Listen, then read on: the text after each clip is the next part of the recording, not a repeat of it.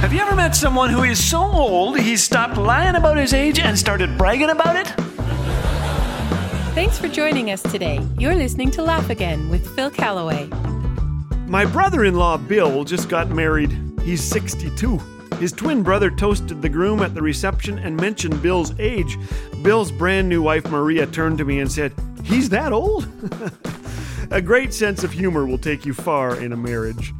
The two met on an online dating site. Here's how it works. You put in your profile, the standard stuff. I have 25 cats, looking for non-allergenic man who likes cats. Please send pictures of cats. And the website tries to find a suitable match for you. Maria typed in, "I love to eat seafood. I want someone who enjoys swimming and diving. I like lots of company and appreciate a man in a black and white tuxedo." The computer worked on this for about 2 minutes, then sent her a picture of a penguin. Actually, they met the old-fashioned way. His dad gave her dad 6 goats. No. The truth is, both had lost their spouses. Bill's wife, Cynthia, after a 25-year battle with Huntington's disease. Maria's husband, Will, in a tragic farm accident. They asked me to MC their wedding, and I couldn't resist pointing out some benefits of getting married when you're older. Like these, your spouse snores, but you can't hear him. The 7-year itch, it's just shingles. No one asks why you're not having kids. No arguments about who gets up in the night to take care of the kids. Your children don't ask for money, they just want it in the will. Well, I asked Bill on his wedding day, "What do you love about Maria?" First, he said, her love for God, and she loves me. We can laugh and cry together. She is willing to give up her home for me. She loves my kids and grandkids. She loves driving a garden tractor. Cool. She loves to cook. Guys sometimes think of food, don't we? I asked Maria what she loves about Bill. She said, "What has brought me so close to him that I will marry him today is that he prayed with me. And whenever I came to his house, he had his Bible lying open on the table. He has his devotions the same way I do. And we laugh together so much. I love his jokes." I'm telling you, I've heard Bill's jokes. I told him that if he finds a girl who loves his jokes, he'd better marry her fast.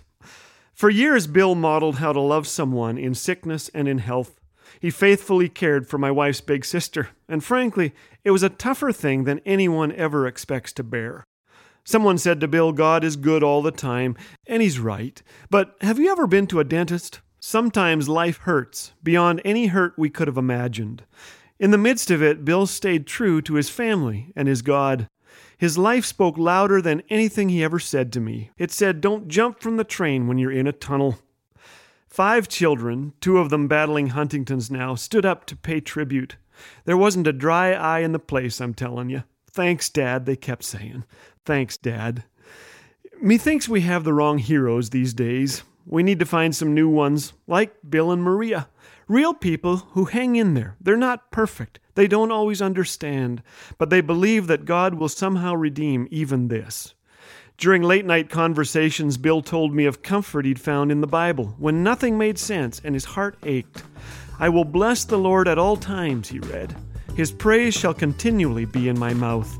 And it was. What a guy. Praising God in the storm is the key, Bill claims. Sometimes God stills the storm. Sometimes he lets the storm rage, and he calms us, his children. And Bill would tell you that laughter helps too.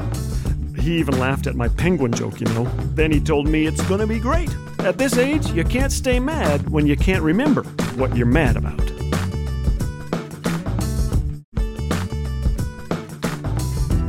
Dad jokes, encouragement, biblical truth.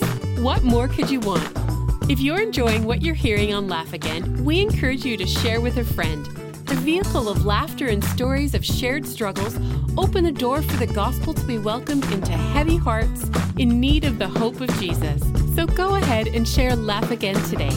It might just leave an impact deeper than you could ever imagine. Laugh Again. Truth bringing laughter to life.